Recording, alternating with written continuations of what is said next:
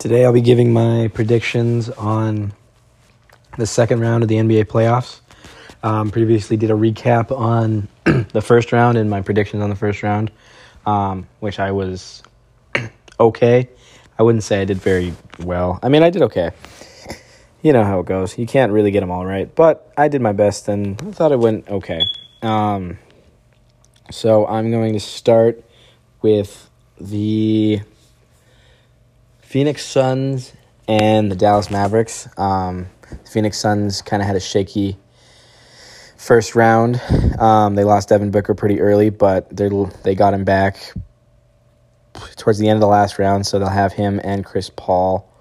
The Dallas Mavericks got out of the first round for the first time since 2011 when Dirk Nowitzki won their championship with them. That's a big accomplishment in itself. I don't know if I expect very much more from them. I mean, they have Luka Doncic, who's one of the best players in the world right now, and a pretty decent supporting cast with like Spencer Dinwiddie and Doris Finney-Smith. So they can make some noise. I'll go 4-2. I'll do this a 6-game series. I don't think this one will go 7. Dallas Mavericks are pretty good, but the Suns, when they play the way that they're supposed to, they are the best team in basketball. So I'll give it to the Suns 4-6. I think or 4-2, 6-game series. I think it'll be a fun series to watch. I think the Mavericks will definitely put up a fight, but I don't think they'll be able to overpower the Suns unless something crazy happens, or I don't even know. So next I'll talk about the Miami Heat and the Philadelphia 76ers. Joel Embiid went down early in the first round, or not early in the first round, sorry, last game of the first round. He is their main superstar. He is pretty much the only one that made them a title contender. James Harden's obviously an all-star level player, but he wasn't making them a title contender. Joel Embiid is probably the most dominant player in the NBA right now. So that's a major loss. He might be back for this series. He's out indefinitely right now, so they don't know if that's going to be a factor. I'm going to go with Joel Embiid not coming back for this round, and so that I'll give the Heat 4-1. James Harden can probably put it together and get them to one win, but other than that, I think the Heat will overwhelm them with their defense and not very many scoring options without Joel Embiid, because Joel Embiid just kind of opens everything up for him because you have to be so worried about him. And the Miami Heat played really well the first round. They pretty much played well most of the entire year. Obviously, they've had some dry spells just like any other team has. But I'll definitely give this one to the Miami Heat 4-1. If Joel Embiid's there, different story, but I don't exactly think he will be. So I'll give it 4-1 Miami Heat. On the other side is the Grizzlies and the Warriors, which is the 3-2 matchup on that side. This one, I feel really confident the Warriors will win this series 4-1. The Grizzlies kind of showed their age. Super young team, super inexperienced, a lot of mistakes in the first round, barely getting out against a 7 seed. They are the 2 seed, but regular season and playoffs are very different, and the Warriors are one of the best playoff teams probably ever. They're definitely the most experienced playoff team currently. They've won 3 championships together. They have a lot of really, really good vets, superstar vets as their best players, and then some amazing young players in Jordan Poole and Andrew Wiggins.